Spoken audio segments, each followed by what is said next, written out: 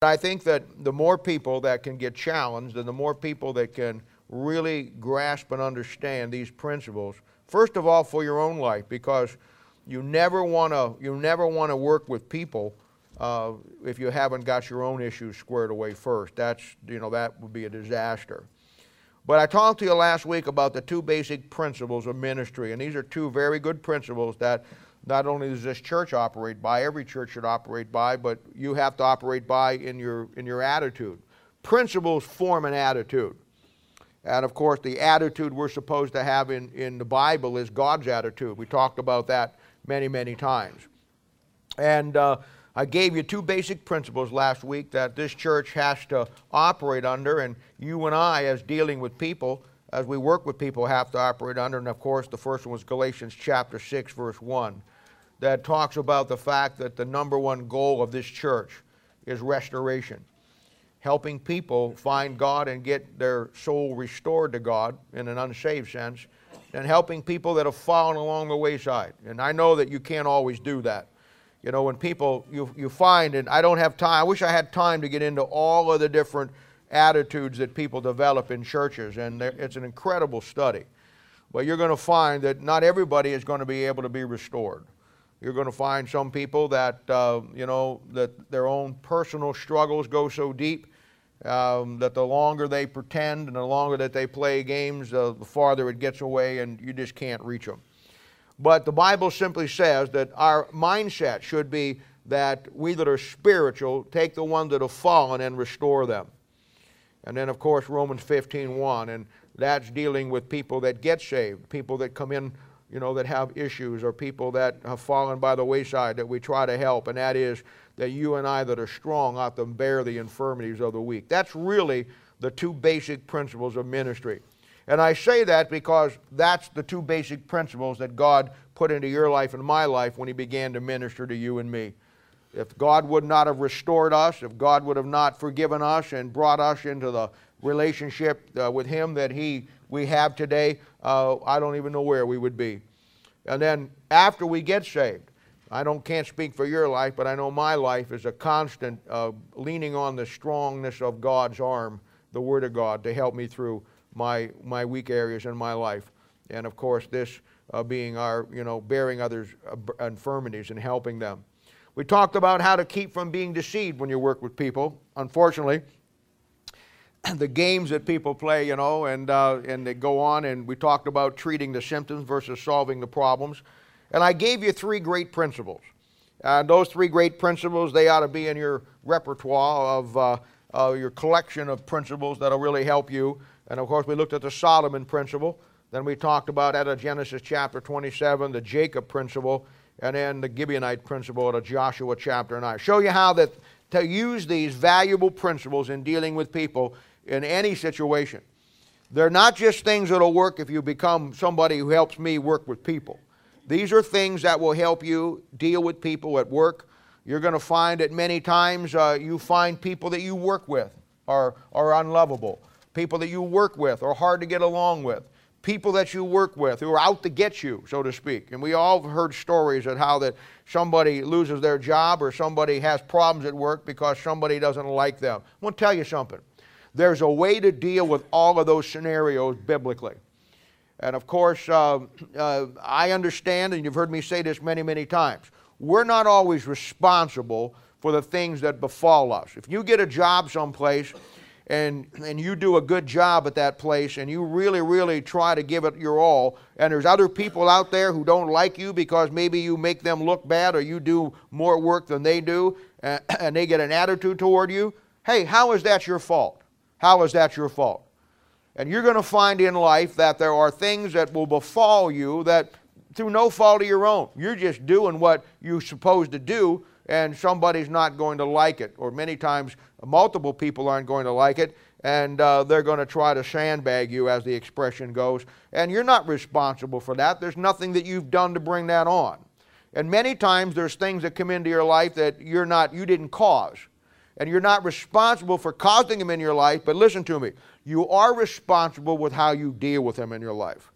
And there's principles that cover even those areas in your life. And many of you have come into me with problems in situations like that I've showed you, how to put it all together. I think the number one thing I want you to grasp out of this, along with the principles, is simply this. When you work with people, when you try to help people, or when you're faced with a scenario in your own life, and there is not going to be a day go by that you and I aren't faced with some kind of scenario, unless you just lock yourself in the basement and never get out much. If you get out in this world and you connect with people, circumstance, if you have a job, if you are in the workforce, if you're out there someplace, going to school or whatever, you're going to be faced with scenarios in your life that you're going to have to make decisions on. And of course, when you work with people, and people come in and they sit down and they talk to you about where they're struggling and what they're doing, I never tell anybody what to do. I don't have a right as a pastor, nor do you, to tell somebody what they have to do. Now, I may say, if you don't do this, here are the consequences, and if you do this, here are the consequences, but at the end of the day, I don't tell people this is what you have to do. They have to make up their own choices. My job as a pastor, much like when I preach to you, and your job as a minister working with people, and your job in where you work, and you get to talk to people. You know there's people who have problems in their lives, who know you're a Christian, who are going to seek you out. And you need to have some answers for them, but you also need to understand this. My job, nor is it your job, is to tell anybody what to do. My job is to basically create and give them God's perspective of the scenario they're in. That's my job. My job on Sunday morning, very clearly, even though there's a bunch of you here, as through the Holy Spirit of God, through the Word of God, when you leave here, my only goal is for you to see God's perspective in your life a little clearer than when you came in. You may not do anything about it. You may continue to go on. You may do something about it. Many of you, your life is an actual work in progress. Every week, every day of your life, you're trying to get a little closer to what you want to be and what you need to be. And I can appreciate that.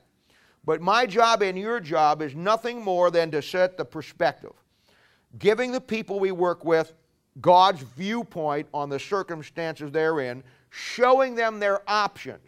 But at the end of the day, they have to choose which option they're going to take. Now, we ended last week, and we're going to start where we ended last week. We ended last week with the Asa principle, back there in 2 Chronicles chapter 16, verse 11. You know, I think probably today, without a doubt, I've watched people for a number of years, and I've worked with more people than I can remember over the years.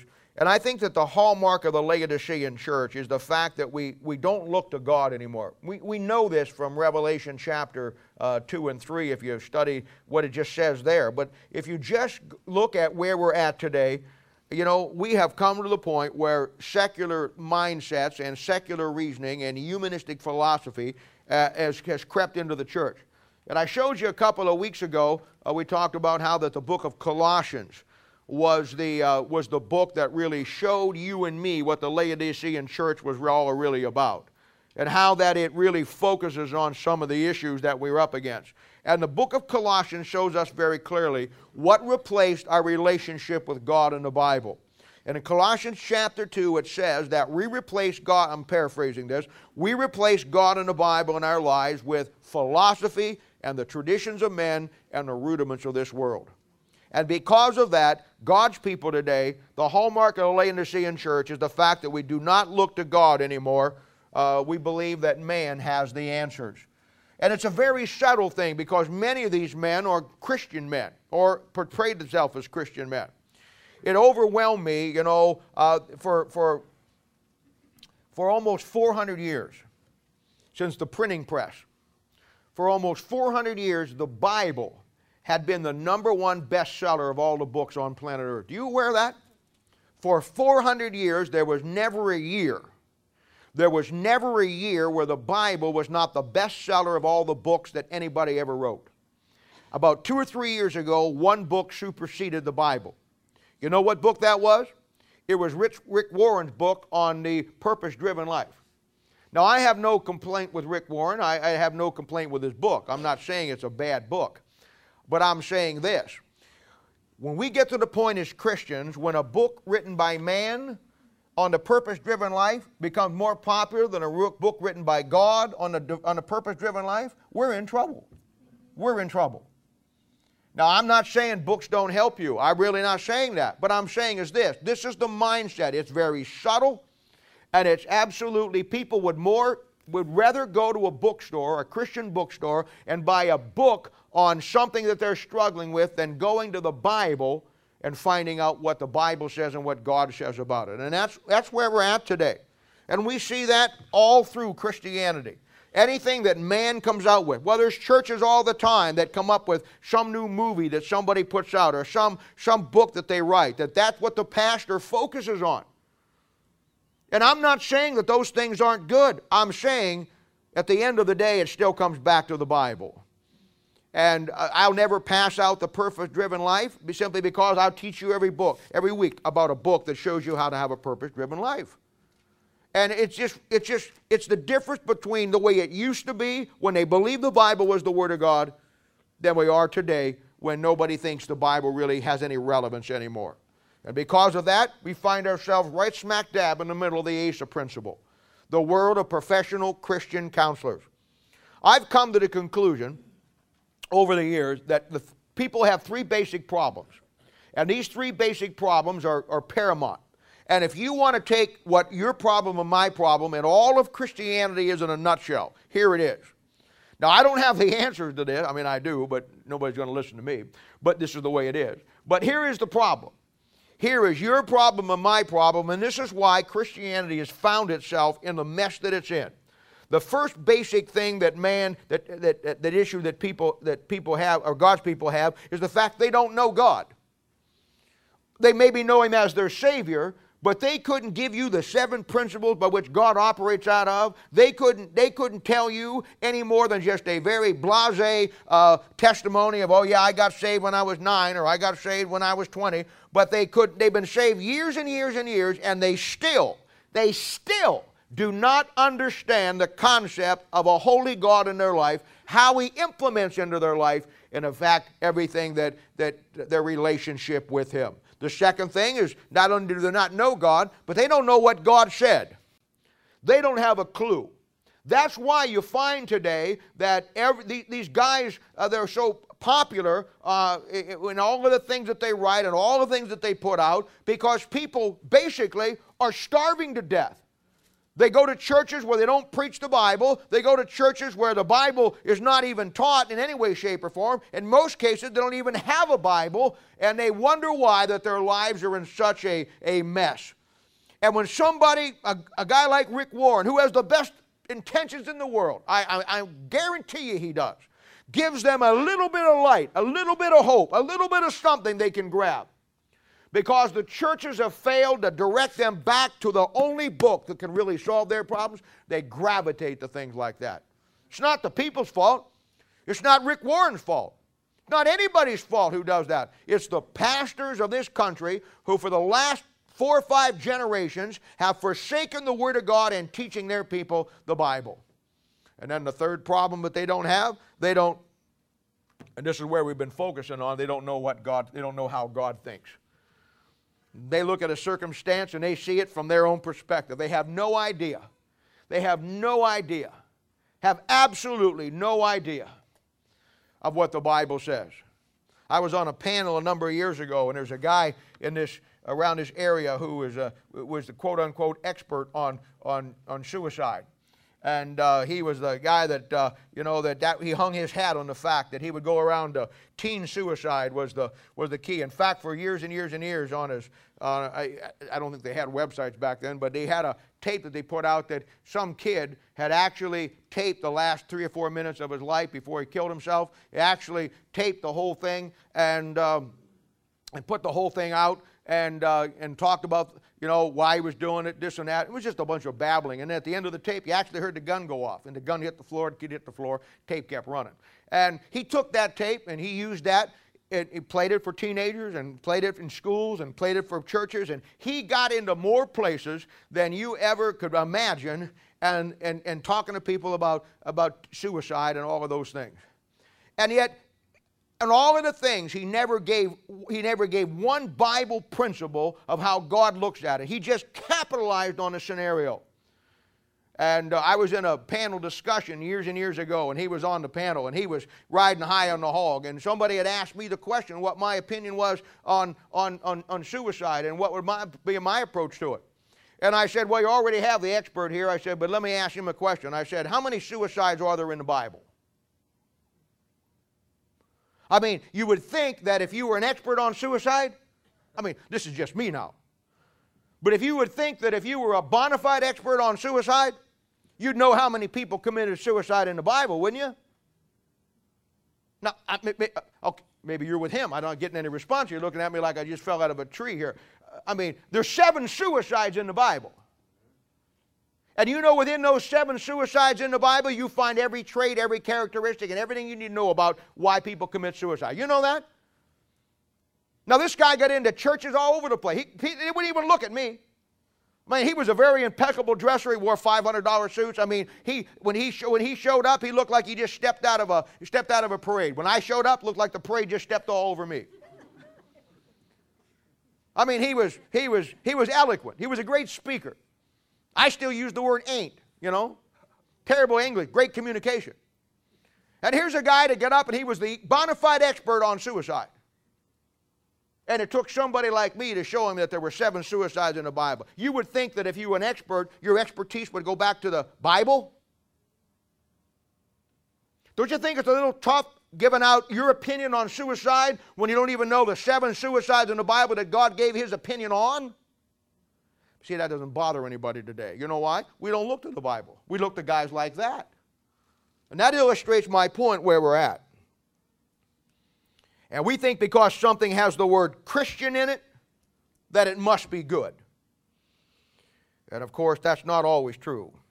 It's always been a joke to me, you know. It's always been a joke to me how that pastors, you know, you go to their church, and this happens more times, and I get people all the time from pastors who send their people to me because they have problems and the pastors can't deal with them. And it works like this. You come to their church, you tithe to their church, you give to their church, you show up to their church, but when you have a real problem in your life, they're going to subcontract you out to somebody else, you see.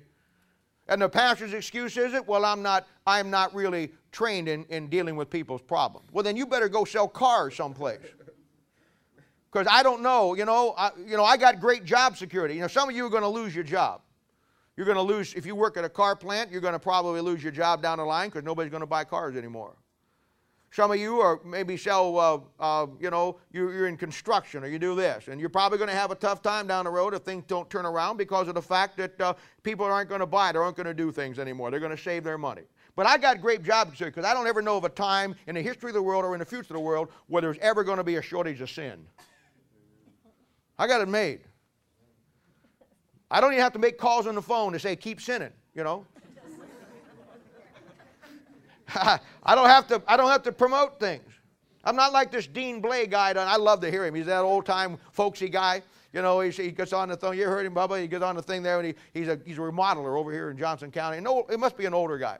And he gets on there and he says, you know, folks, he says, when I grew up, he says, there were still values in life, and he says, you got what you paid for. And he goes on a little bit of folksy wisdom, and he says, and my name is Dean Blake, and if you can help you with your remodeling problems, just give me a call. I don't have to do that. Sin is never going to be a time where there's not going to be sin.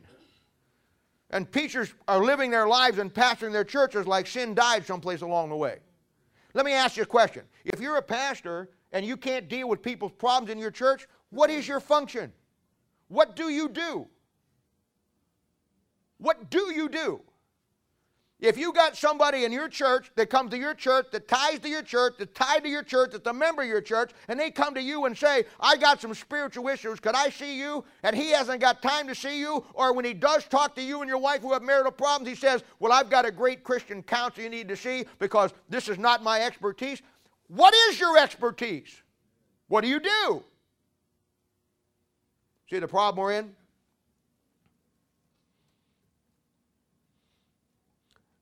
Now, the number one principle you need to understand, and you hear me say this all the time, that God's program is a local church. There's no outside organization, whether it's Christian or it's not Christian, that's going to supersede that in God's mind. The local church has everything in it. Excuse me, let me rephrase that. The local church should have everything in it that you need. By God's design, it does. I can't speak for most Laodicean churches. But you should have the Holy Spirit of God living inside you. It should be the predominant element in the church. You should have a Bible, and that'll take care of every need that you got. And you should have a church that's going to help you with the pastors, teachers, evangelists who are going to help you take the Bible through the Holy Spirit of God and solve problems in your life. Now, that was God's original plan. I hate to tell you this, God's original plan wasn't big screens. It wasn't lights going down and smoke coming out from under the pulpit to set the stage for worship. You know why we do that today? Because the smoke has to come out from under the altar, under the pulpit today, and the lights have to go down because the pastor doesn't have the smoke coming out of his nose when he's preaching the hell out of you. That's why. We're living in a nice, easy time, you see, where it's theatrics. That's what it is. It's show and tell. It's bring in the dog and the pony and watch him jump through the hoops. But when you really have an issue, when your marriage is on the brink, when your life is close to the end, when you really struggle with your children, when your husband and you are ready to bust up, they subcontract you out to somebody else. The only thing dumber than that are the people that stay in those kind of churches. Asa had a disease in his feet. Remember our story. Now that disease in his feet represents our walk with God. But the Bible says back there in that great passage that instead of going to God, he goes to the professionals, the physicians. I think it's one of the greatest jokes that God ever played on the Laodicean church. I grew up in the transition between the Philadelphian church. Really, it wasn't. It was over. But, I mean, the last of it, the last smitherings of it. But I've seen how many churches started out believing the Bible was the Word of God and wound up not believing it anymore.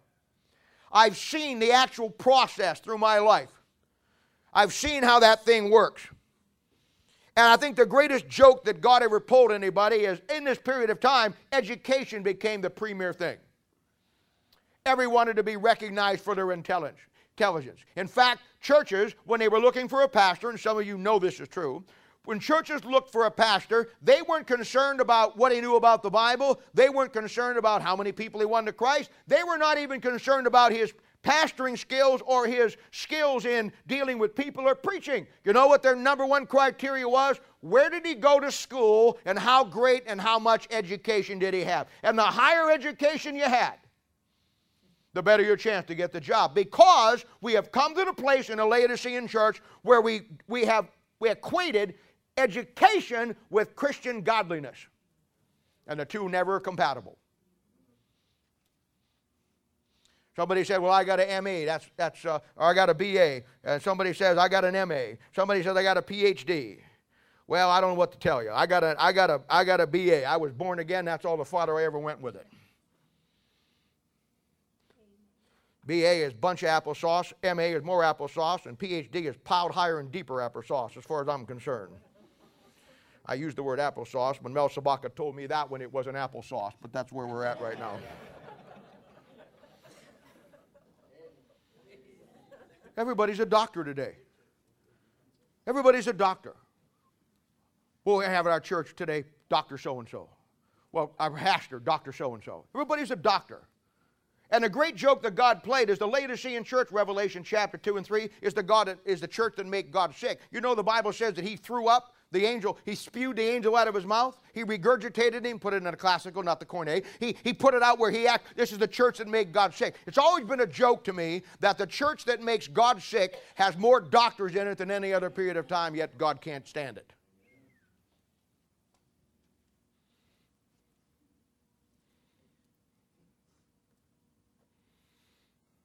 Now, I teach you all the time that the same book that God used to fix your sin problem before you got saved is the same book that he'll use to fix your problems after you get saved. And to me, it's just that simple. Now, when you're faced with this, the Asa principle, here's another great principle out of the book of Job, because you're going to be forced today into the mindset, and most Christians are, Because that, the real key for you is to get professional help. Professional help. That the church no longer has the ability to deal with your problems because we're just old backwards hillbilly guys. We're stupid enough to believe that God still has one book and works through that book, see? And when we come to the point that we're just backward little hillbilly boys, we're like Billy Bob down at the Quick Trip getting a little slushy soda someplace. We're nobody that can really help you. But in spite of that, I'm going to take you to the principles this morning and show you what God thinks about it, that you get the right perspective on what's going on in maybe some of your lives and certainly going on in Christianity. Now, when you're faced with the Asa principle, and you're faced with a goofy pastor who tries to subcontract you out to somebody else, or begins to hand you the party line that he can't fix your problem because, one, he doesn't have time, or two, he's not equipped for it. Let me give you this thing, how it works here. And remember now, I told you last week, biblical principles always keep it simple. Now, we studied a while back in the book of Job, and I showed you how Job went through the issues that he went through. And Job is a bona fide study for us in problems that people have in their lives and why. But we didn't get into it all the way because I was waiting for it now, because I want to show you one of the greatest principles in dealing with people, one of the greatest principles in understanding what goes on around us today, because we're bombarded with it all the time. I cannot listen to Christian radio on my radio. I keep ripping them out and throwing them along the road. It just drives me nuts. Now, I want to give you the Elihu principle. This will be a good one for you. And remember now, biblical principles always make it simple. Before we get into the Elihu principle, I want to give you another familiar principle, just so, there's always new people that haven't heard this. Some of you already know it. And, price of learning is repetition. But I want to give you another principle that goes along with Elihu principle that supports what I told you about God's church being all that you need, God's Bible being all that you need, and God's Holy Spirit being all that you need, and a church that believes all three of them and knows how to use them is all you need to solve whatever problem in your life. Now, will you solve those problems? Maybe not. But it won't be because you don't have the way to do it. It'll be because you choose not to do it. But, here we go. Now, 2 Timothy chapter 3, verse 16. Let me show you how simple this is. Now, this is a great verse, and it's a great principle. If you don't have it already marked in your Bible, you need to mark this in your Bible. It says that all Scripture is given by inspiration of God and is profitable for doctrine, for reproof, for correction, for instruction in righteousness. Then it goes on to say that the man of God may be perfect, thoroughly furnished unto all good work. Now, that's what it says. Now, I showed you how biblical principles make it so simple, all right? You got a problem, all right? Let's see what the Bible says about it. First of all, it says all Scripture is given by inspiration of God. That tells you the Bible is set apart. It's a book that is not a natural book, it's a supernatural book. Man didn't write it, God wrote it. So it's by inspiration. And then the Bible says that it's profitable for something. And I want you to see, and this is the Bible in Basic Bible 101 for your life and my life. This is the basic profitability of the Bible in its basic sense. The first thing it's profitable for is doctrine. The second thing it's profitable for is reproof. The third thing that it's profitable for is correction. And the fourth thing that it's profitable for is instruction in righteousness. All right? You got a problem. I'm going to use the Bible. I'm going to go to the Bible, we're going to work the Bible, and we're going to use the Bible, believing that God's program is a local church with the Holy Spirit of God, with a pastor who believes it in a Bible that he teaches.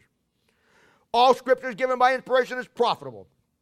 Doctrine. You know what doctrine does? Doctrine gives you God's perspective. Doctrine tells you what's right. Doctrine makes the statement of what God's opinion is on everything in the Bible. Doctrines are principles. The second thing that it says is reproof. Not only does the Bible tell you what's right, the Bible then shows you what's wrong with what you're doing. Third thing, correction. Not only does the Bible tell you what's right, not only does the Bible tell you what's wrong, but then the Bible shows you how to correct what's wrong in your life. Then the fourth thing, instruction in righteousness. How simple can it get? The Bible's given by God, by inspiration, and it is profitable for doctrine to show you what's right, for reproof to show you what's wrong, for correction to show you how to fix it, for instruction in righteousness, my God, to show you how to keep it fixed. Now, how much simpler does it get? the Bible was given by God's inspiration, and it is profitable to reprove you, to give you the doctrine that is right, to correct you, and then to show you how to keep it between the white lines the rest of your life. Now we're going to look at the Elihu principle. Now in Job chapter 2, and you can turn there if you want, or you can just follow along. Job now has been decimated. And basically this is where we stopped last time. Job's life now has been decimated. He's lost everything. He's lost his family, lost his house, lost his health. He has lost everything. We talked about that. And now in chapter 2, verse 11, his three friends show up. And his three friends show up to help him with his problem. Now these three men will represent for us Christian psychology, Christian philosophy, Christian therapists, Christian counselors. These three men are very, very, very, very professional, because you'll find in that chapter that the Bible says in 2:11 that they made an appointment with Job. They wanted to sit there. And our three cast of characters will be Dr. Eliphaz, the Temanite, Dr. Bildad, the Shuhite, and Dr. Zophar, the Naamathite. These three guys begin to sit down with Job, and here's what they do. And this is taking it to the next level now, so you can see how this great book is the model for what we face. Here's what these three guys do. They sit down there, watch Job in his agony, and these three guys begin to tell Job why he's having the problems that he's having. They're diagnosing his problem. They're sitting down with a guy who has lost everything, who is in a terrible strait, much more terrible than you and I will ever find ourselves. And they three guys show up. I call them Dr. Fine, Dr. Howard, and Dr. Fine. How many saw the old Three Stooges comedy about Dr. Fine, Dr. Howard, Dr. Fine? Well, that's where I base it on, okay? A couple of you. The rest of you, I don't know what to tell you. If you don't know about the Three Stooges, you're not going to have a very good, acceptable appreciation of life, because they're around us all the time. Larry, Moe, and Curly, let me tell you. Let me tell you. But Dr. Fine, Dr. Howard, and Dr. Show up here. Dr. Fine, Dr. Howard, Dr. Howard. They show up. And they begin, each chapter is dedicated to what they do and what they say. Now, I don't have time to get into it all, but it is an absolute gold mine of the stuff that is wrong with what people are trying to do today. Because each one of these guys, their assumption of his problem is wrong. Their diagnosis of his problem is completely wrong. Their advice is completely wrong. They absolutely have no discernment or no understanding of the issues here. And at the end of the day, you know what Dr. Fine, Dr. Howard, and Dr. Fine do? They cause Job much more problems than he started with. They have general truth, but they have no biblical insight to apply that truth. Instead of helping Job, the devil uses them to hurt Job, and even more that begins to destroy. In fact, when Job finally does sin, it's a direct relationship to these guys' advice and the pressure they're putting on him. Now, I don't have time this morning, and I wish I did, but this is not a study of the book of Job. I don't have time to show you this morning and to talk to you how that the devil will use these kind of people in your life. I don't have time to tell you this morning how these three guys, in their misapplication of truth, and I'm not saying at all that they came with the desire and a purpose to hurt Job. I'm not saying that. I am saying this. When you step out of the guidelines of that book in a local church, you're like a 500-pound lady on thin ice. You're going to break through someplace. It's sooner or later. You cannot, under any circumstances, step outside of the institution that God established to solve your problems. And when you do, the devil is going to get into the detail. He may have the best intentions. He may have the sincerest heart. Somebody says, well, he was sincere. Yes, he was sincerely wrong. And one of the great things that this passage shows, that these three guys, and most people don't even catch it. Look at 2:11 if you got your Bible open. It says that these three guys came, and this is the beauty of the Bible. Where did these three guys come from? Somebody yell it out. His own place. Can you remember anywhere in the Bible where somebody else came or went to their own place? Somebody want to tell all in unison. 1, 2, 3. Judas. And who is he? He was a satanic implant that the devil put into the 12 with Christ to destroy the work of God that Christ was going to do. Now, when I find that Dr. Fine, Dr. Howard, and Dr. Fine each come from their own place, it doesn't take a math scientist, rocket scientist, to know what I'm dealing with. Now, you want to go a little bit deeper? I mean, we're in our tiptoes here. You want to get up to your knees? 3 guys here come to see Job. Job's the type of the Jew in the tribulation period. 3 men show up to give him counsel. They're the 3 unclean spirits, Revelation chapter 16, that goes up against Israel. Now, see, you get that from the Bible. The Bible. The B-I-B-L-E, that's the book for me. I stand alone on the Word of God, the B-I-B-L-E. Oh, well, one of you got it. Good deal. Instead of helping Job, the devil uses these guys to put more pressure on Job, and ultimately the purpose for this is to turn Job against God. Why can't you see that? Now, we're not done yet. Dr. Fine, Dr. Howard, and Dr. Fine work on old Job for 30 chapters. Woo! 30 chapters of Dr. Fine, Dr. Howard, Dr. Fine. 30 chapters of misdiagnosis, 30 chapters of the wrong pressure, 30 chapters of the wrong advice, 30 chapters of absolutely no discernment or discretion on anything that he's really going through from a Bible perspective. And they absolutely do him no good. In fact, the patient himself, Job says to us by his own testimony, Job 16:2, he says, "Miserable comforters all ye all." Job chapter 32, verse 3, at the end of this thing, you know what he says? The Bible says, also against his 3 friends was Job's wrath kindled, because they had found no answer, and yet had condemned Job. There it is, right there. That's what Dr. Fine, Dr. Howard, and Dr. Fine will do for you. They will never solve your problem. They have no idea where your problem started. They have no idea how to fix your problem. And they have absolutely no idea about a book that will show you how to fix it, what's right, what's wrong, how to fix it, and how to keep it fixed. They are just like Job's 3 friends. And they will be miserable comforters. They will absolutely give you no answer, yet you'll walk away feeling worse than you do.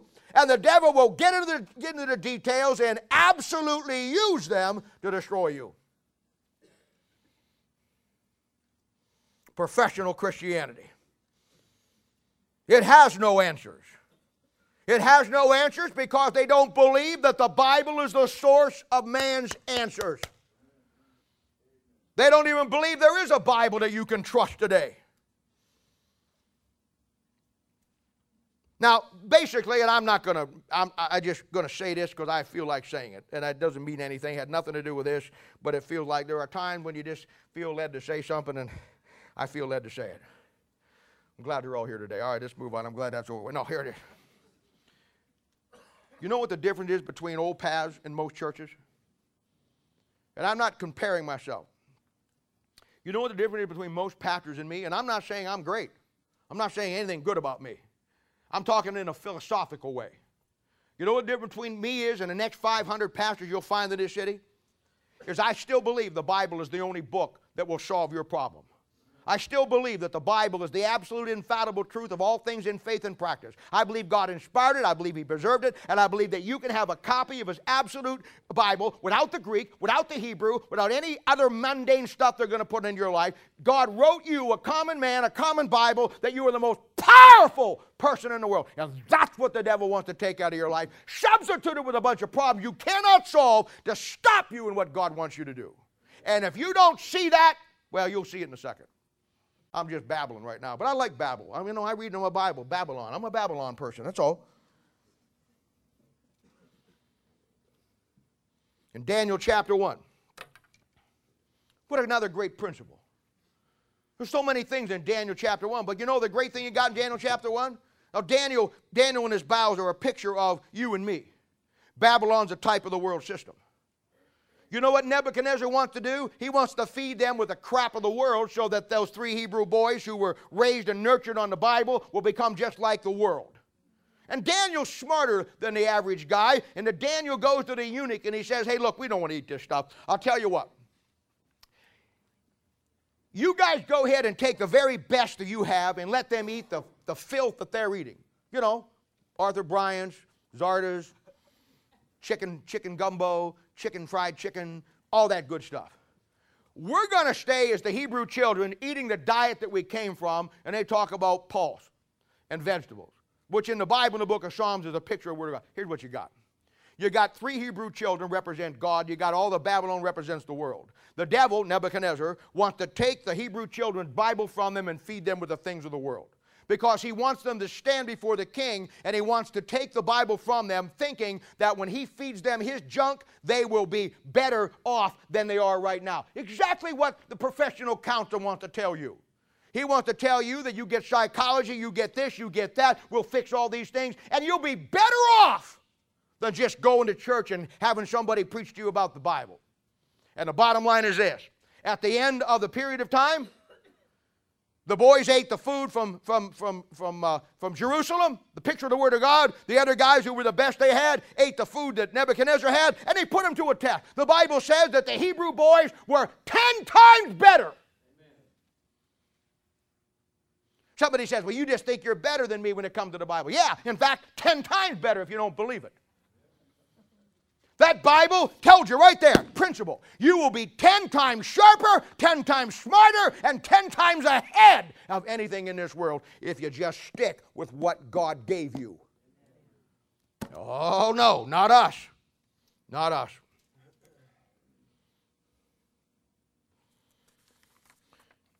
Now, after all this, Dr. Fine, Dr. Howard, Dr. Fine, our 4th guy shows up. And here we find the Elihu principle. Because where the 3 boys represented all of the things that the world has, Elihu represents the Holy Spirit of God. It's Elihu in the book of Job that represents the Holy Spirit of God. And what we have here in contrast, ladies and gentlemen, is a picture of what the world wants to give you and how it fails, and it didn't solve Job's problem. And then Elihu comes on the scene, and believe it or not, Elihu solves his problem, and it's under Elihu in chapter 42 that Job's captivity gets turned, that he gets to the end of his problems. And boy, I'll tell you what, there's so much information in Elihu's chapters that it's just unbelievable. But in other words, it's this. All the world's Christian counseling of his 3 friends gave him nothing. It was absolutely worthless. Only when the Holy Spirit of God got involved did he get it through and the Word of God, and that is the principle here. And God's Holy Spirit does not work through any other organization than the local church and the Word of God. Now that may be a much for some of you to swallow this morning, but we have some table knives back there. Cut it up in little pieces and eat it on the way out.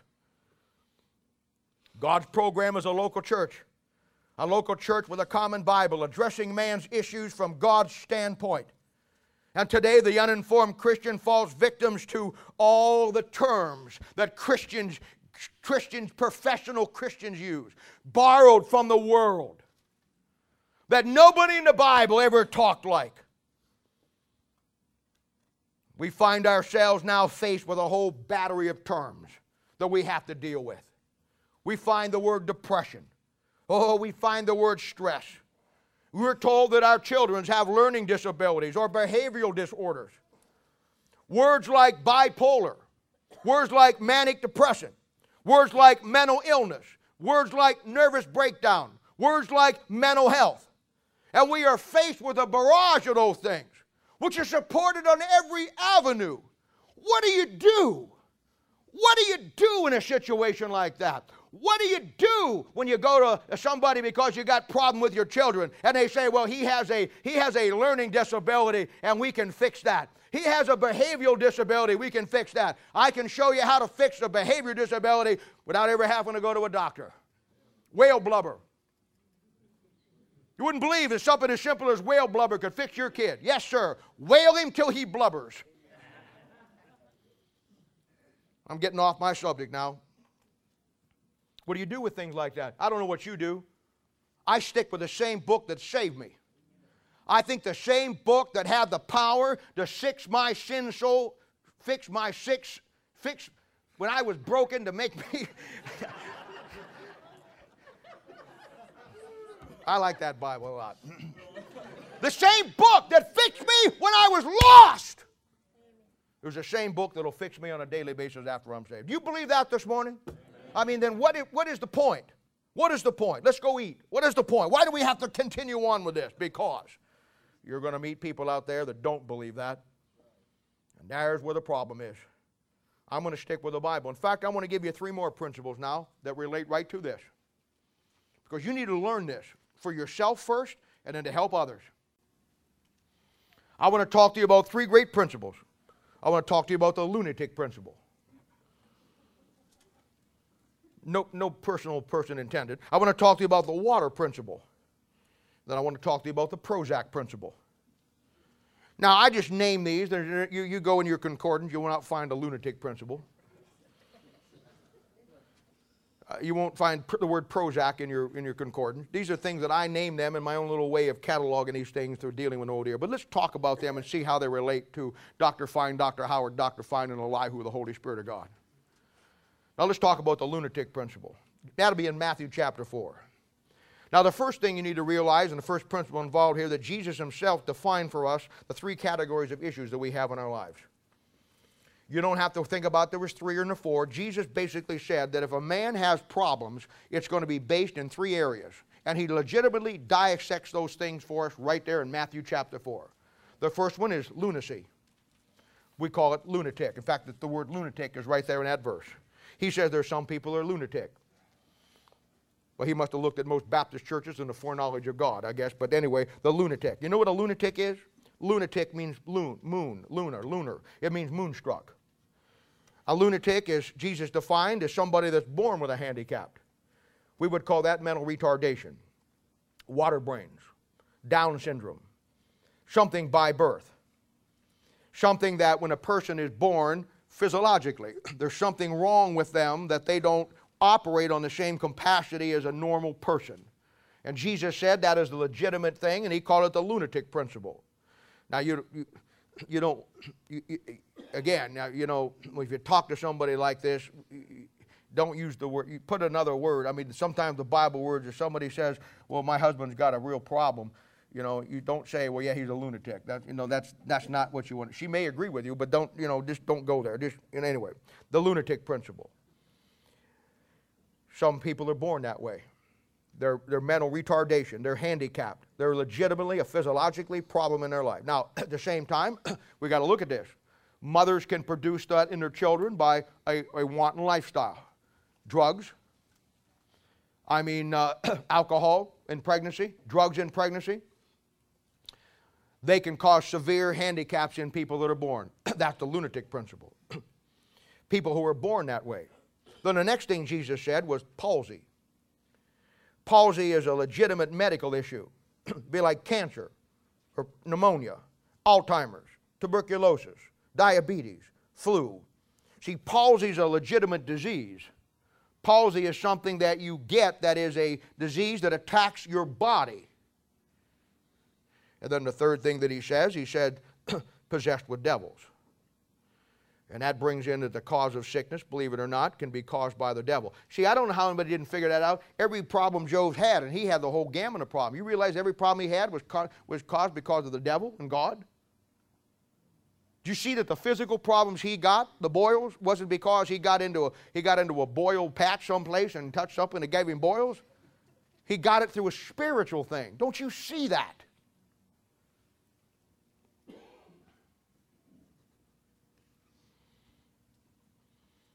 And then, understanding that, we get into the water principle. Now, the water principle is back in Numbers chapter 5, and let me just clearly explain it to you. Water is always a picture of the Word of God in the Bible. We know that. Back in the Numbers chapter 5, there was a situation where a person, they didn't know if a person was doing right or doing wrong. And nobody could tell for sure, but that they wanted to give them a test to find out what the problem was. And the problem was that they gave them a certain water to drink. And the certain water, if they were guilty, the certain water then rot their insides out and cause them all kinds of physical problems. You know what that shows me? Not only shows me that water shows me the real, all you got to do is, you want to find out where somebody's at, put them to the water test. See, the first thing you do when you start to get out of fellowship with God, you don't come to church anymore. Or only if you have to. You drop Bible study. You'll find every excuse in the world not to be here. And they're legitimate excuses. The only problem is they're not the real excuse. Because there was a time in your life when nothing kept you from coming. See how stupid people are? They actually think that nobody's watching and paying attention on what it used to be in their life and what now is in their life. And the first thing that happens is you want to get away from the water. You want to get away from the book.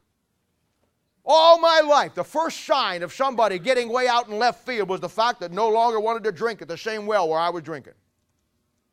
That's a principle. Water always produces what's going on the inside. In Numbers chapter 5, it produced the corruption that was already in there. Nobody could see. Nobody knew for sure. But when they drank the water, it showed what was on the inside. There's another story back there in Judges. And it's a story of Eglad and Eglon, those guys. Remember that little story? Where he has to go in with a message, and you know this, but it just goes along with this. And the Bible says he had a sharp little dagger, two-edged dagger. Now we know that a sharp two-edged sword is a picture of the Word of God. So a sharp little dagger is a picture. He only had a New Testament. See? And the Bible says that Eglon was a fat man. And he goes in there and he says, I've got a message from the Lord. See? Now fat men represent the world in the Bible. Fat with all the things in the world. Eglon represented that. Full of the world. Full of the world. The little guy with a little two-edged dagger, he said, I got a message from the Lord. And the guy says, what is it? He says, I got to get really close to you to tell you. Now, I don't know if you're getting this down or not, but every little piece of this is a picture. From the message from God to I want to get close to you, to give it to you. It's all how you deal with people and you look for things. See, I don't give away all my secrets.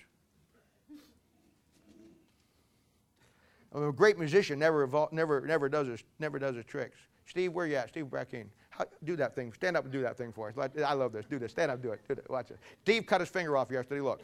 He just takes that finger right off. To show this crowd over here, they ain't seen it. Show him. See, his finger. He just holds his finger. Show this guy, they didn't see it. Now the ones behind you back here, they're dying to see it. He lost his finger. I love that. I've taught Steve the Bible for 5, 6, 7, 8 years now, and he won't show me how to do that trick. You never reveal all of the things you know, because that's how you stay ahead of circumstances in life. But here's a guy that goes up there, and old Eglon's a big old fat guy, picture of the world. And he takes a little sharp dagger, and he says, I got a message from the Lord. And he says, well, tell me. He says, no, I got to get real close and tell you. And so he walks up and takes that thing and sticks him right in the gut. Right in the belly. And you know what the Bible says? The Bible says when he did that, somebody finished the rest of the story. What's the next thing that happens when he stuck him in the belly? Raise your hand, tell me. What happened? Come on. Phil, what happened? Oh, before that. Yes, ma'am. Why wouldn't it come out, Ojan? Why wouldn't it come out? That's right. The fat. When he stuck the hilt, you know how he stuck it in, the fat grabbed that hilt. Wouldn't let it out. You know what that tells me? That tells me once you get stuck with the Word of God on Sunday morning, you stay stuck. Once I stick you here, you'll go out of here and you say, I hate that guy. I'm not going back. I just don't like that guy. You may never come back. You may move to Taiwan. You may move to the Alps. You may move to Switzerland. You may move to the moon. You may go to Mars. But you know what? As far as you get away, you know what you're going to think about? The morning I stuck you right here. Because your flesh, it doesn't get out. And then, who said the dirt came out? Who said that? Who said that? Yeah, that's right. And then you know what happened? The dirt came out. We see, the Word of God always produces what's on the inside. Always does. And nothing like a good sticking on Sunday morning to have the dirt roll out. That's why we got shovels and things back here to pick it all up, see? The water test is that same kind of deal. The water test is just like that. And when they gave him the water test,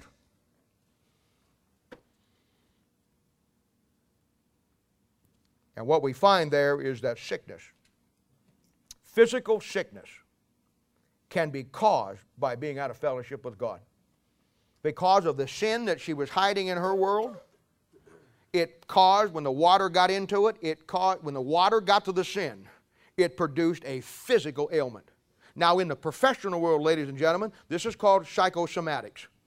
Psychosomatics is the term that means that stress, hidden things inside, things that you hold in, problems, all of the things that we bury on the inside, you know, our emotional stress, our emotional trauma, traumatic things in our life can actually produce a physical ailment. And we know that from the Bible as the water principle. It's like I grew up with 3 women in the house. Yeah, I understand. But here's my point. Sunday morning when we went to church, you know why it took us 40 minutes? Longer than anybody else? Because I had 3 ladies that were trying to run hair dryers on 110 outlets that only had, and it won't hold the load. And I'm up there, and all of a sudden, poof, the light goes out. Daddy, go get the fuse, you know. Trip the switch. You know, I mean, you know, you hear, it just sounds like you're in a sound chamber. You know? That and hairspray. I mean, I walk in the bathroom this morning. I said to my kids, you know what, if you guys prayed as much as you sprayed, we'd have revival in this family, I'll tell you. But you plug in 3 of those, they draw a lot of amps. I think it's amps, but they draw a lot of something. You put 3 of those big hair things in there and run them on a 110 on the same outlet, you're going to blow the fuse. Now that's a cheap illustration of what's going on in a lot of people's lives. You've got too many plugs into a 110 thing and it's blowing your fuse. That's all. Hey, you know what? You know what didn't solve the problem? Going down and twipping the switch. Because the moment they start them back up again, oh, I bet your family was just wonderful, John. But it was just wonderful. Once you flip the switch, you go back up, they start it up again, pops again. See, you have to deal with the problem. The symptom was it kept blowing, but that wasn't the problem, was it? The problem was we need a bigger amp, something like 9,440 in there to hold it. See? That's what's wrong.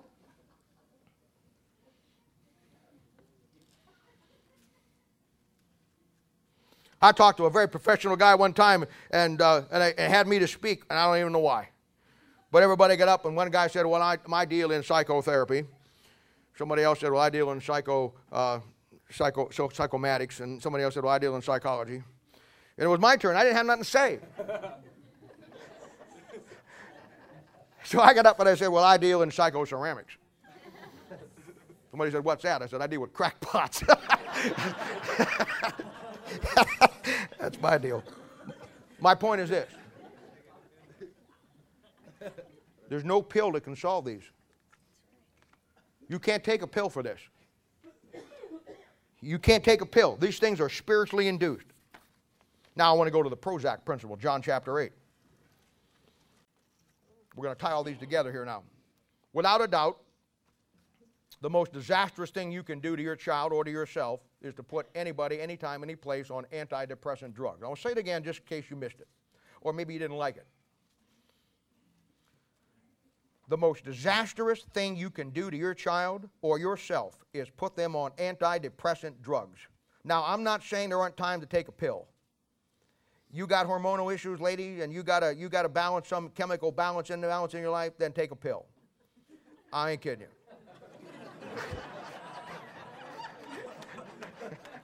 Come on. Help me out here. Now, just so you know where I'm coming from.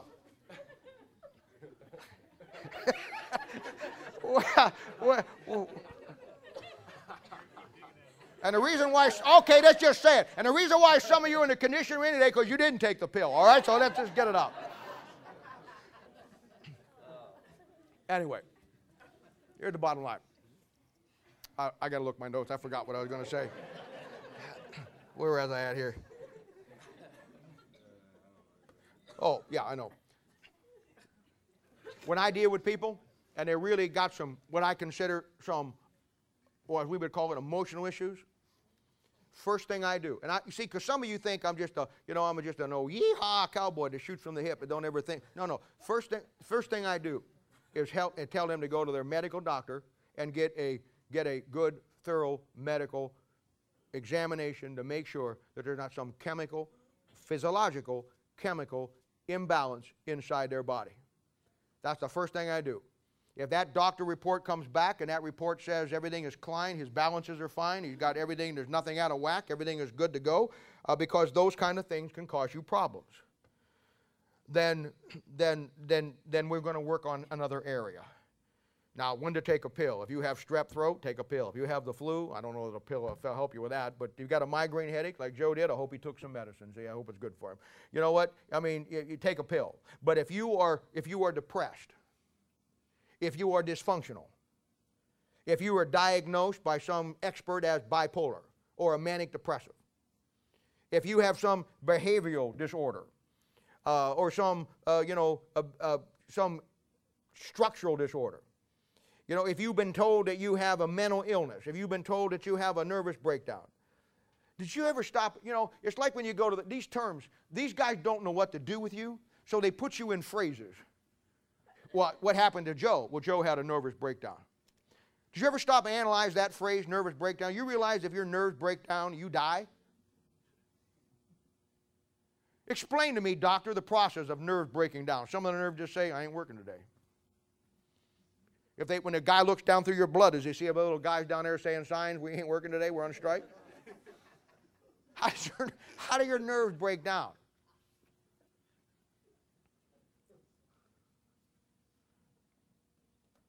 No pill can fix that. Hey, never in 35 years of ministry, did I ever see a family that did what was right with the Bible in training up their children, who did what was right in their own life and applied the Bible the way that they should. Never in 35 years of ministry did I ever find a family that ever did their children and did each other the way the Bible said to do it and took care of each other and followed the principles in the Bible. Never in 35 years did I ever find anybody with kind of the problems that we find in our children today. You know what 99.999% of it is? Dysfunctional families provide dysfunctional children. That's what it is. Chaotic families produce chaotic children. That's what it is. And there ain't no pill for that. There is no pill for that. And I'll tell you the thing, God's people are the most gullible creatures God ever made. Let me ask you a question. Somebody said, you have a mental illness, or he's mentally ill. May I just ask you a general question? What is your mind? Do you really think your mind's your brain? Somebody says, well, I love that thing with all my heart. Really? You mean this sump pump you have down inside here? Is that your heart? When they talk about your being mental, is it the brain? Is that really the brain? Is your mind? Do you really believe that? Do you really actually think that your mind is your brain? Now, I'll show you how you know that's not true, because in Luke chapter 16, there was a rich man who died and was buried. Now, his body is in the grave. He still has his brain. He still has his heart. I don't think they did organ donations back then. He's dead. He's in the ground. He still has his brain. He still has his heart. But his soul's down in hell, and down in hell he's still thinking without a brain. Did that not bother anybody? He still feels heartfelt things even though he has no heart. You know why? Because your mind is not physical. Your mind is spiritual. Don't sit there and talk to me unless you can sit down and show me from that Bible how your mind, your heart, and it lines up to your body, soul, and spirit. Don't sit there and tell me you're mentally ill. How does something that is spiritual get ill? It has to be physical to get ill. Can you get Alzheimer's? Yes. That's a physiological thing in your brain. That's a disease. Can you get an aneurysm? Absolutely. That's not spiritual, that's physical. Can you get brain cancer? No question about it. But it's physical. That doesn't affect your mind, because once you're dead with brain cancer, once you get Alzheimer's and forget to come back home and freeze to death, once you die of some kind of aneurysm, you're in heaven or hell, and you still got your mind and you still got your heart. Now explain that to me. They're not physical. You're messing with Dr. Fine, Dr. Howard, Dr. Fine, who thinks they are. And he thinks because you got some spiritual problem, some dysfunctional problem, or you got some kind, which Jesus himself told you there's only one of three, that the answer is put you on some kind of pill. Put you on some kind of antidepressant.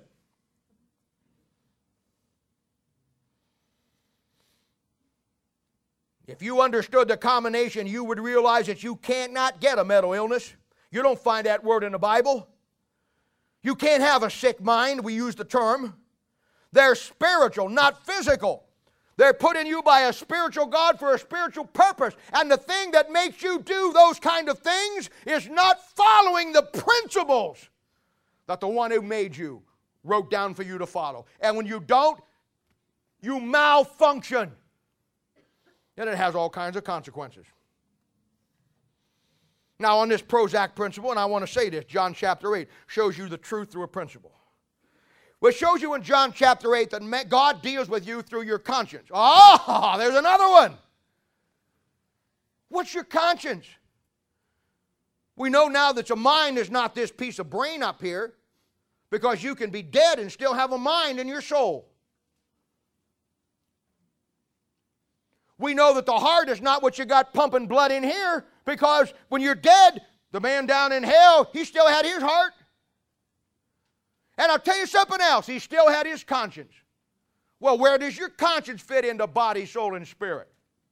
What part of that is your conscience? John chapter 8 tells you that when God deals with you and me, saved or lost, you know how he deals with us? He tells you right there, he deals through our conscience. You better find out where that is before you tell me you can take a pill to fix that.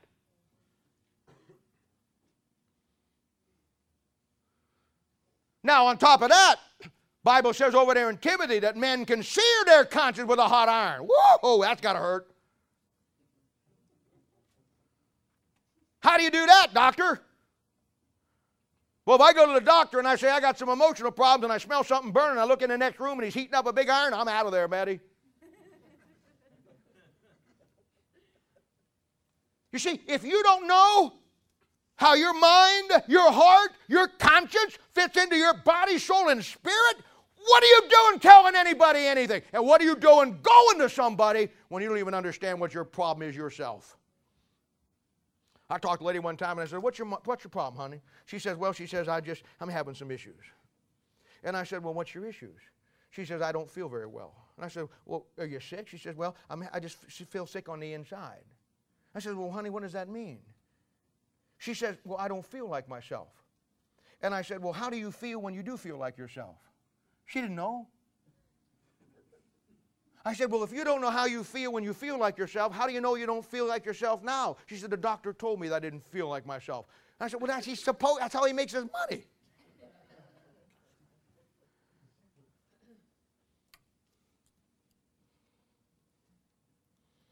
He convicts us and deals with us through our conscience. When you take your child in, or you go in and you are diagnosed with some kind of problem, that depression or whatever the case, and you have to, he says, well, I'm gonna put you on Prozac, or I'm gonna put you on whatever antidepressant drugs that there is. Let me tell you right now, those pills will never fix your problem. They've never been designed to fix your problem. He knows they won't fix your problem. You know when you get cured, when you go to see a professional counselor, you know when you get cured? You get cured as soon as your insurance runs out. And if you think I'm lying, brother, I've dealt with them. When you can't pay anymore, let me ask you a question.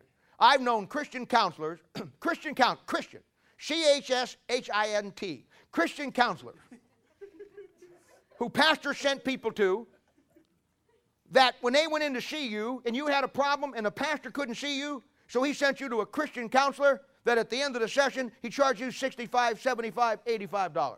Now, may I ask another question? How does a man who's Christian make money off of somebody and their problems? I thought the Bible said, and this may be me, but I thought the Bible said, freely receive, freely give. You mean if the person's lost and you win him to Christ, you're still going to charge him for that? Is that what we're talking about? You see the difference between those guys and me? They do it to make a living. I do it because it's my life.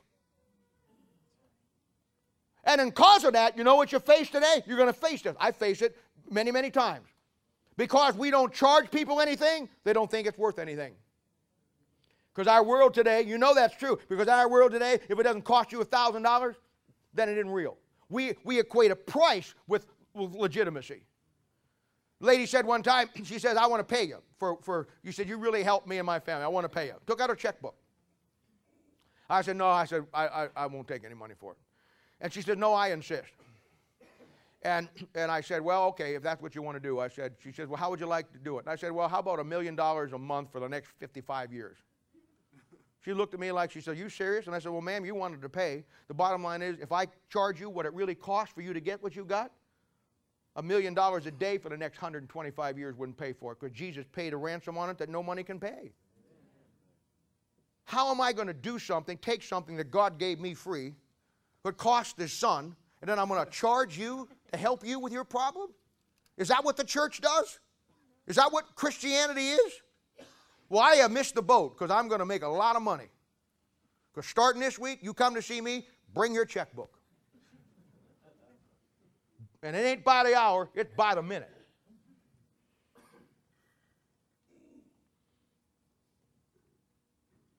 You see, the pills can't fix you. What the pills do is they're mind-altering drugs. They slow down your mind. Because when you're depressed, you know why you're depressed? Because you think about things too much. Something bothers you, you don't know how to handle it, you don't know how to fix it. So you start worrying about it, you start adding to it, you start bringing to it, and pretty soon it overwhelms you. And you can't stop thinking about it. You can't sleep, you can't eat, it consumes you. So when you go in to see Dr. Fine, Dr. Howard, Dr. Fine, he can't give you any remedy for that. I'm going to give you a remedy in just a moment. It's going to be the most miraculous thing you ever saw in your life. So, get your checkbooks out. New sheriff in town. No more freebies. We've been here 6 years now. You got it all free. From this point on, you pay to play. So you know what he does? He puts you on some kind of drug that slows down your thinking process. He gives you something so you don't think about it. The problem with that is that thinking slowing down isn't limited to just your problem. It's limited to everything in your life. You walk around like Night of the Living Dead, part 1, 2, 3, and 4. You come to the point where you can't function. Because if they took the pills away, you go right back to the depression again. In other words, it just slows down the mind. It treats the symptom and never solves the problem. But boy, how easy it is when the Bible says in Proverbs 25:28, he that hath no rule over his own spirit, like a city broken down without wall. That'd be your emotions. Now, I'm going to give you some startling, shocking news here, and I don't care if you know this or not. This will help you. This will help you. Now, I got some startling news for you. My name is Bob Alexander, and I got a confession to make today. I am bipolar. I am diagnosed bipolar. Now, I know I've seen this disappointment in your eyes, shock in some of your eyes, but, you know, if I had to have a name tag today, it would be I-bipolar. That's me. Truth of the matter is, if you're saved here this morning, you know what bipolar is, don't you? Bipolar is that you have two different personalities. You can shift the one to the other. So like Dr. Jekyll and Mr. Hyde, you know, you're bipolar. You be a nice guy today and mean tomorrow. You can have I'm sitting on top of the world, and then in the afternoon, oh, I just can't go on. That's bipolar, see? Bipolar. Now, I got some news for you. I'm bipolar. I've been diagnosed bipolar. You say, when did you get diagnosed bipolar? The day I got saved. And if you're saved here this morning, you're bipolar. You know why? Because Romans chapter 7 says you've got two natures inside you. One is a good side, one is a bad side. One will tell you you're sitting on top of the world, the other one will put you down in the doldrums. You see how that thing works? Now, I just got a BA to get that. I'm born again. I know that's true. I'm bipolar. And I have the same problem of dealing with depression that you have. I can get depressed just like you. See? I mean, that's just the way it is. Some of your depression may be more out of control than mine is, but we all get depressed. You think that you're money out there, you know, I'm really depressed. You think you're the only one. You know how you deal with depression? Well, you don't take drugs, because drug just puts you into a depression mode and slows you down, doesn't fix a thing. I am manic depressive. That's another word for bipolar. You say, I have two personalities. Every saved person in this room is bipolar. Romans chapter 7, you have an old nature, new nature. Now, unsaved people, that's another story. Because as long as you have two personalities, you're okay. when the third one comes in, you're in trouble. You ever spend any time down Western Missouri Mental Health, you'll see those kind of people.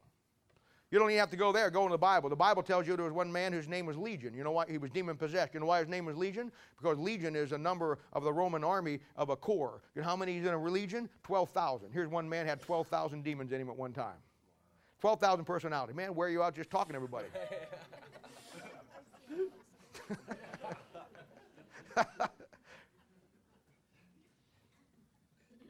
And it always bothered me that there was 3 that showed up to see Job, and not just 2, but that's just another story. You say, well, how could a man get 12,000 demons in it? Well, you know what? We're not going to get into this, but we almost touched on this last Thursday night when somebody asked about the little thing that has wings that carries the matter on there. See, you got to come to Bible study, you learn more of the Bible. You know that thing back there? Well, there's a reason why 12,000 things can get into one person. If you're unsaved, of course. So when you begin to see it from God's standpoint, when somebody says you're bipolar, I say, well, thank you. I'm glad it means I'm saved. I'm glad to know that. Somebody says you have multiple personalities. No more than 2, I hope. I found 6. Uh-oh, better check something out. When you're saved, you're bipolar. You have one nature and an old nature, and it's simple. Whichever one you lead yourself to is the one that's going to run you. And they will go back and forth through the day, just like somebody who says, well, in the morning I'm sitting on top of the world, in the afternoon I'm really in a bad state of affairs. It's the same thing. Well, that doesn't mean they're saved, but I'm saying this. You don't fix that with a pill. Hey, let me give you, let's just get into it. I'm done preaching here. I only got a few minutes left. I'm going to let me show you some very good principles. These are in stories that illustrate all of this. Now let me give you, first of all, I'm going to give you a principle on depression. I think it's the greatest. This is one of these stand-up alone principles found in Proverbs. Just knock your socks off. I mean, Ruthie, I could just give you this verse and we could go home, but we're not going to. Because I get paid till 1 o'clock, so you're gonna have to do the whole thing. But of course, I don't need to get paid anymore because we're going to start charging now an hour. I figured this out. Got your calculator? Barb, fix this stuff up here. See, I got 9 appointments this week. 60 minutes, $100 a minute. We're in. We are ahead. Proverbs chapter 12, verse 25. This is it. You depressed? Are you depressed? Is there anybody here today that's depressed? Do you know anybody depressed? Do you want to be depressed? Have you ever gotten depressed? You meet people at work that are depressed. Do you have people at school that's depressed? Do you have people standing on the ledge of a building saying, I'm going to jump off because I'm depressed? Here's the answer. Here's the answer. It's so simple. Proverbs 12:25. Heaviness in the heart of man maketh it stoop. Heaviness of heart is depression. It brings your heart down. But yet if you say, doctor, I'm depressed today, and my heart, I'm down in my heart. My heart is down. My heart is down, doctor. My heart is down. He says, okay, we'll fix you. Puts a stethoscope on, listen to your heart. Does he go down to your ankle? Well, your heart's down. I mean, wouldn't that be a logical thing if your heart stooped and it went down? Wouldn't he listen for your ankle? Well, your heart's down here. Now you're down. You're really down. Heart's in the same place. Then what does it mean when it says your heart stooped? What does it mean if your heart went down? If it's in the same place, what went down? This thing didn't move because that's not your heart. That's what we call a sump pump in a plumbing trade. It pumps the blood through. Has nothing to do with your emotion. Has absolutely nothing to do with your depression. Here it is. Heaviness in the heart of man maketh it stoop, but a good word maketh it glad. You know what everybody that's depressed need? They need a good word. You know what you need on Sunday morning when you come and you're down in the dumps? You need a good word. You need a good word from a good book, from a I was going to say a good man, but that won't work. You're going to need a good word from a good book that's going to take the problems and tell you and put it into perspective. You know why you're depressed? You're out of perspective. Probably out of fellowship. Probably out of the Bible, aren't you? Yeah, you know, water. You want to get as far away from it as you can. Oh, yeah. But I'm telling you, heaviness in the heart of man maketh it stoop. But a good word. Hey, Heaviness in the heart of man maketh it stoop. But a good word maketh it glad. That's why when people start to get problems, the last thing they want is a good word. You know why? There are some people out there that enjoy the bad word. They just enjoy being that way. Now here's your first case in the world in bipolar and manic depression, or just depression in general. And I call this the Elijah principle, 1 Kings chapter 18. Now, I don't have time to give you all this morning, but I told you we're going to deal with this through Thursday night. So if any of this makes any relevance to you, if any of you really care to get the rest of the story, then show up Thursday night and you can ask whatever you want, and I'll get into the detail. I don't have time today. We'll be here till midnight tonight. But in 1 Kings chapter 18, you have your first case of bipolar, manic depressive, or just depression in general.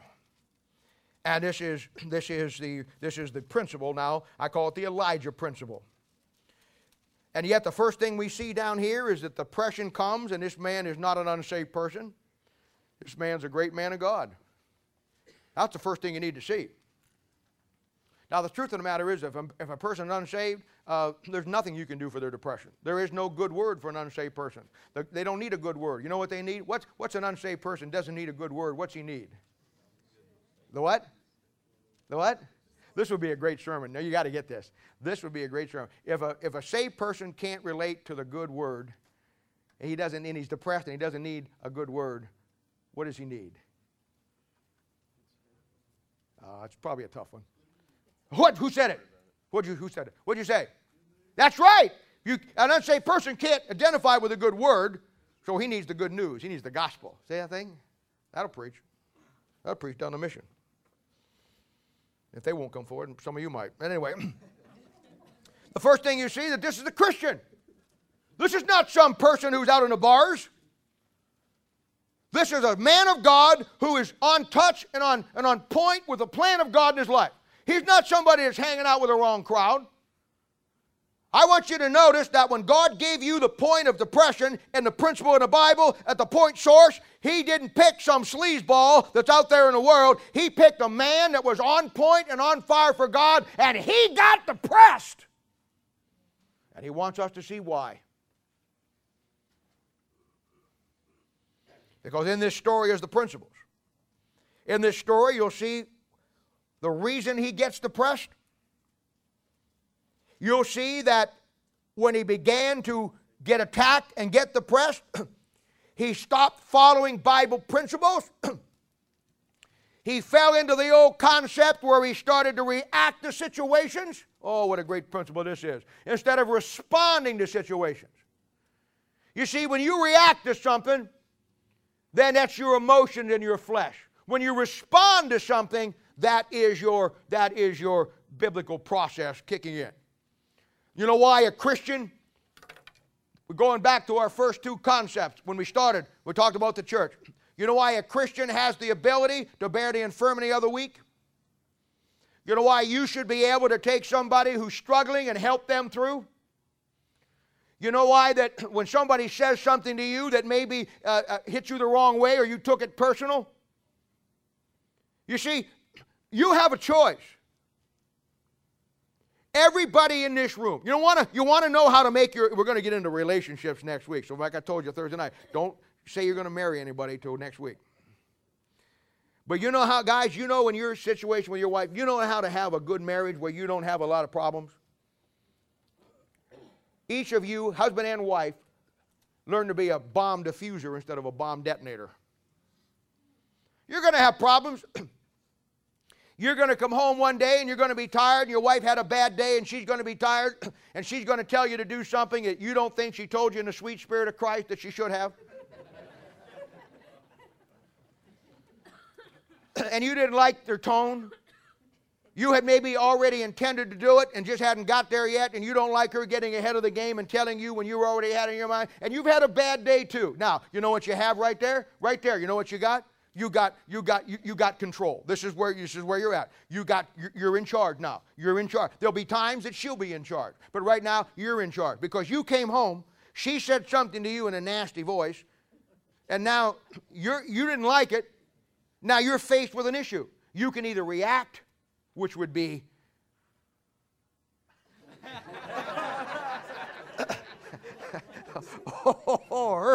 or you can respond. We know what react is, so let's don't go there, okay? What is respond? Respond is before you open your big fat mouth and say something that's going to knock off World War III, that's going to incite a riot, that's going to bring you to the point where you're going to sleep with the dogs in the basement for the next 2 weeks. Before you shoot your mouth off and react, use the principles. Let them flow down like honey into your mouth and flow down, and think before you shoot your mouth off. Take a couple steps back. Take a deep breath. Take 2 deep breaths and process and say, you know what? She's had a tough day. And I should have had this done earlier. Instead of saying, hey, honey, I'll get it when I'm ready.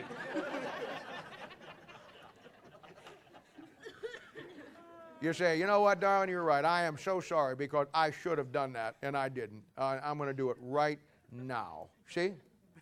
Now, there'll be times when the process will be reversed. Most women never respond. No, I'm just kidding. There'll be times when, ladies, when the situation is reversed. My point is this. If you two work at diffusing situations, you won't have your situations. That's reacting and responding. When he got in depression, and depression started to come and things didn't go right, you know the first thing he did? He forsook biblical principles, and now he's in a reactionary mode instead of a response mode. Response is using biblical principle. His reaction is reverting to your old self. Then you'll see the direct result of his reacting versus responding, the reason why depression came into his world, you'll find out why he was attacked, why the devil went after him. You'll also see why the devil doesn't care if you're lost, if you're depressed or not. He's already got your soul in hell. And now you'll see because he did not follow the principles. We don't have time to get into them all today, but he did not follow the principles. Now a compounding factor starts building on top of an original problem, and this is what we get. This determines how severe your depression becomes, or to what level it becomes. Some people just get depressed to the point where they're having a tough time. Some people, it affects everything in their life, including their health, and in time leads them to suicide. But you see all of it in a man of God, because we start to see Elijah go through severe mood swings. Ever been there? Where he can't sleep. Where he feels sorry for himself. We see where he stops eating. We see even where he gets angry and suicidal. We see where he wants to be alone and be away from other things that God has. We see the fact that he can't sleep all night, but he never wants to get up in the morning because he doesn't want to face the reality of life. And then the worst part of it is, we see now where he gets into what I call the conspiracy concept. Where you start to think that everything in the world's against you. Everybody in the world's against you. I had a guy one time years ago, severe depression. Make a long story short, they found, I got a call from the police officer one night about 3 or 4 o'clock in the morning. They found him dead downtown. And they found his Bible in the car open, and in the Bible, my name and my phone number is his pastor, so the police officers called me. And he died. He got hold of some laughing gas someplace and went in down under one of those bridges down in Front Street down there where the Kemper Arena is, and turned the gas on and went out laughing, I guess. I don't know, but they found him dead. He had, and I think his was severely demonic, but it leads to that, you see. And he was severely depressed, couldn't sleep, couldn't eat at all, and those were all compounding symptoms. And they came to the point where, you know, everything was a conspiracy against him. Everybody was out to get him. Couldn't keep a job, couldn't do this, couldn't do that. One day he calls me on a Saturday afternoon, just to show you to the end result of how bad it gets. He calls me on the phone and he says, Bob, he says, and he was obsessed with the fact that the FBI, the helicopter was flying over where everybody was watching him, you know. And he called me on the phone and he says, Bob, he said, the FBI have my house surrounded. And I said, well, what do you mean? He said, well, and I said, well, what are they doing? I said, are they out around your house? And he said, no. He said, they're pretending they're playing softball in a field right next to my house. And he says, and I know they're trying to get me to come out and they're going to shoot me. They're going to try to get me to run. And he says, they're yelling things at me to try to get me to leave. And I said, what are they yelling? And I said, I heard they're saying like things like, go for it. Well, that's what you say at a softball game, you know. Run, run, run, you know, go, go, go, you know. And I didn't know what to do with this kid. But he was so convinced in his mind that that's what was going on. I got the only thing I do. I said, well, here's what to do. Are you a Christian? Yes, I am. You want to do what's right with God? Yes, I am. Okay, well, here's the bottom line. I thought maybe a good dose of reality would help him. So I said, here's the deal. I said, if you're a Christian and you've done nothing wrong, you got nothing behind you don't want to get shot. He says, now I'll tell you, it says, in these FBI stings where they use baseball tactics, here's how it works. The head FBI guy will be the umpire. You see somebody out there with a black stuff on? Yeah, there's one. He's the head FBI guy. Now, here's what you need to do. If you're right with God and you want to deal with this thing, and there's only one thing to do, you need to turn yourself in. So they won't shoot you, but turn yourself in. I said, walk over to that FBI guy in black, put your hands high in the air, walk up to him, and turn yourself in. You see, that's what I got to do. That's the only thing you can do. Now, I couldn't have got there in time, but I had to give anything in the world to drove up there. Because he did. He did. He did. He walked out to the thing, put his hands up, walked up to the umpire while they're playing softball, and says, I want to turn myself in. I don't want to get shot.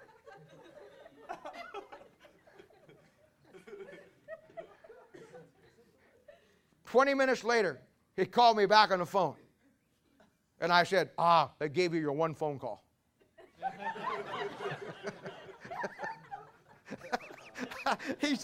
I said, what happened?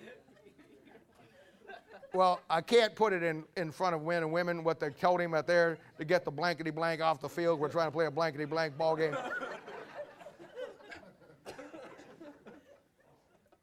Now, even that reality, he still thought it was a conspiracy. See? That's Elijah. That's Elijah.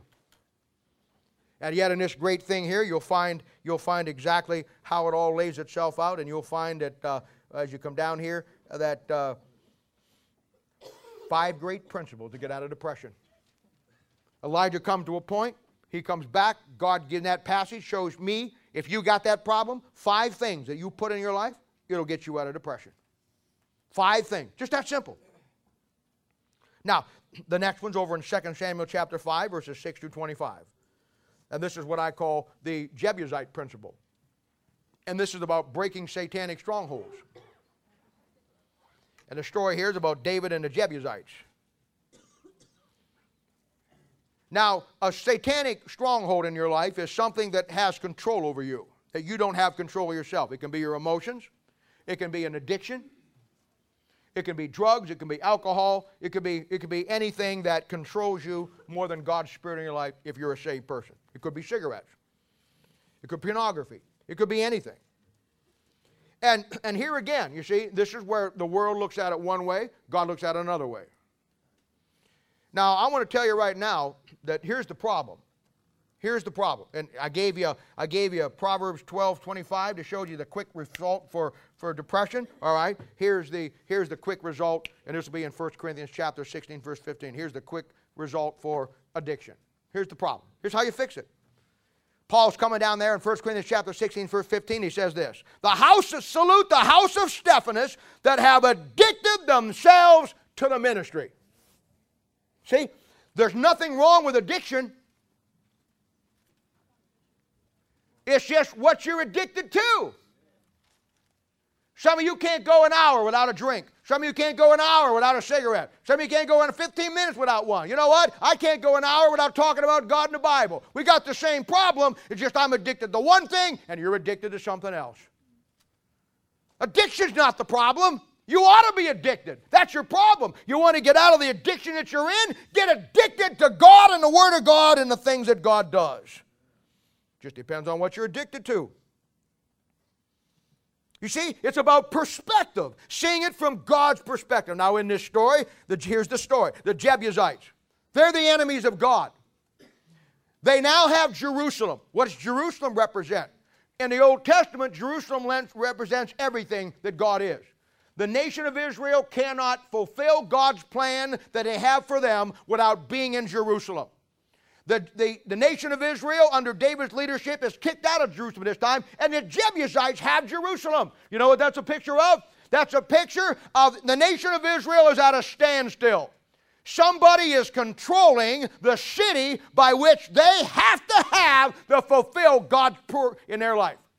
It's a picture that God wants to use, and the only way God can use you is through your body. Just as Jerusalem was the central figure in the nation of Israel in the Old Testament, your body becoming a living sacrifice is the number one thing that God wants to use. And just like God could not use Israel because the devil had the city, God can't use you because something else controls your body other than you and God and His Holy Spirit. Hello?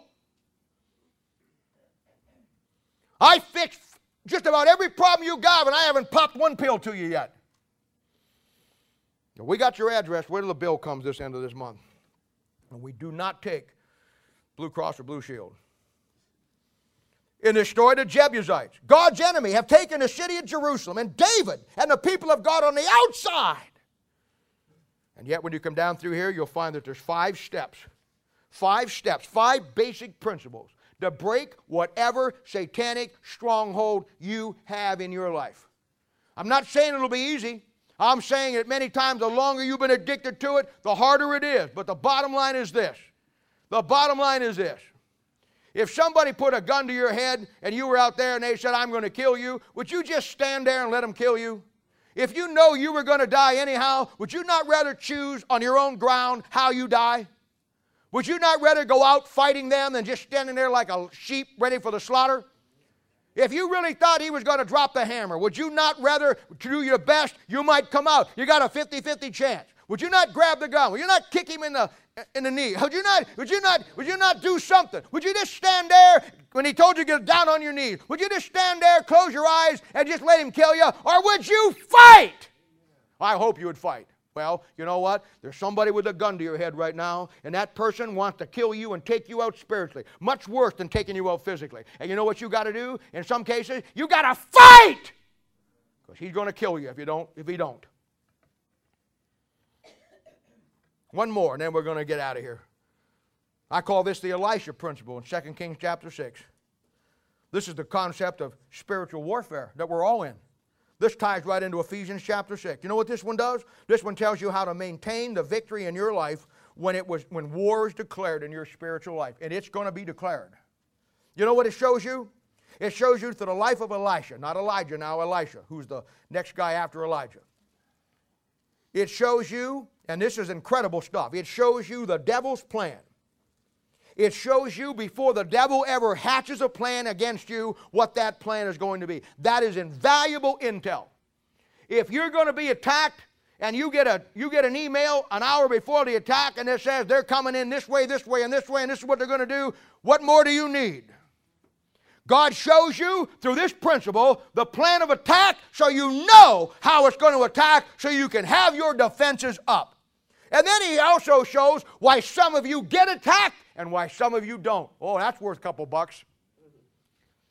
He'll show you why the devil doesn't bother with some of us, and others he's after all the time. He'll show you at least 2 principles or 2 reasons why you get attacked spiritually. And you'll also see the great principles of reacting versus responding. And then you're going to get 5 or 6 great principles that'll bring you through the battle. You see, my friend, what I'm saying is this. The key to the victory in your life, the key to the Bible, the key to you fulfilling what God wants you to fulfill in your life is not just knowing the Bible. Knowing the Bible is good. I know all kinds of people as I stand here today. I know all kinds of people who know a lot about the Bible and their lives are upside down. And sometimes it looks confusing. Sometimes you'll scratch your head and look at this guy or look at this gal or look at this person and you'll say, now they've been around here or they've been in Bob's ministry or they know the Bible, they know this, they know that. How in the world can somebody like that who seemingly knows the Bible. Well, I've heard them preach. I've heard them do this. I've heard them give a testimony. I've heard them do. How in the world can somebody do that and then have the problem that they've got today? And the answer is so simple, my friend. Knowing the Bible, being able to preach the Bible has nothing to do and is in nowhere comparison to solving your problems. Knowing the Bible is not the same as applying what you know in your life about the Bible. I'm not impressed what you know. I'm not impressed how good you can preach. I'm not impressed what great testimonies. What I look at is, do you apply in your own life what the Bible says? Or try to. That's the key. That's the key. That's the key to the Bible. Key to the Bible is not knowing it, but applying, applying what you do know. You know what? You're going to come to a conclusion, and we ain't going to cover them all in our time, but you're going to get a taste of them. There's literally thousands, if not hundreds of thousands, biblical principles in this whole book. My suggestion to you is this, especially if you want to be somebody that wants to work with people. And I'm not just saying here, you can be a great testimony where you work if you understand and know how to deal with people. You can be more valuable as a missionary out of this church to wherever you're working if you understand the principles that we're talking about and you learn how to do them. How do you do it? You've asked me that. You've asked me this over and over. Almost everybody that's come over. I've been asked literally 100 times, Bob, give me the fast track. Some of you said, give me a list of them.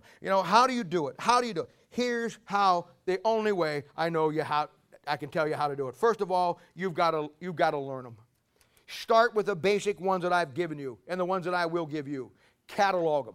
Put them down someplace where you begin to have a reference for them. You've got to catalog them. You got to catalog them. You got to get familiar with them. You got to learn them.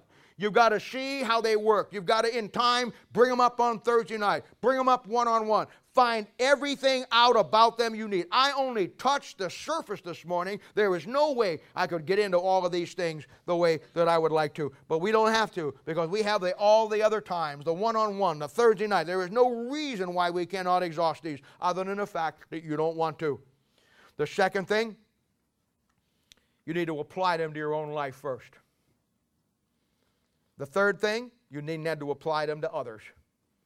And I say that quickly because I want to go back to the second one. You can never work with somebody else and their problems unless you are applying the principles in your own life. This is a tragic mistake. This is something that will get you in more trouble, more heartache, and bring more damage into your life, your family, your world, is anybody who tries to operate the principles in somebody else's life before they put them in their own life. They weren't given just for you and me so we could give them to somebody else. They were given first and foremost for us to put them in our own world. And then once we use them, then we give them to somebody else. It's the difference between somebody preaching a sermon who you really know has lived the sermon versus somebody who just got it off the internet someplace. It's that simple. One of them's canned, the other one's real. It's the difference between a 15-minute sermon that the guy just wants to get out so he can go on home and get you all out of there, to a guy that will wear your ears out because he feels such a burden for what his people need to know because we got a job to do in very short time to do it. See? That's the difference. That's the difference. It's the difference between somebody who thinks, that 2 times a week, Sunday morning and Thursday night, is just too much. Oh, just too much. I mean, my goodness, we got 3 hours on Saturday morning and we got 2 hours on Thursday night. That's 3 hours, 3, 4. That's 5 hours out of a week of how many hours? It's no wonder why in our lives we don't have the victory that we have. And I know some of you work, and I know Thursday night is not impossible. But I know this. Some of you never miss an opportunity to miss an opportunity when it comes to God. That's just the way it is. And I'm telling you, we don't give God our best. We all just give God what's left over, what we don't want. And to think in our lives that all the things that we schedule around. Let me tell you something. If somebody gave you tickets to the greatest basketball game, KU or Missouri you wanted to go to, and then you had other things planned, I guarantee you, because of the importance of those tickets, you would change whatever you got to change that you're not going to miss that game. Priorities, priorities, priorities, I understand. But you know what? That's the difference. That's the difference. Applying it to your own life first, and then putting it into the lives of others. Well, next week, we're going to deal with relationships, and we'll be a couple of weeks into that. And I guarantee you, you're going to find things here that are going to help you and give you the overall perspective of everything that you have to learn to deal with. And then we'll get back into Romans chapter 8 here in a couple of weeks. Let's pray. Father, we do thank you and praise you for the Lord Jesus. We love you so much.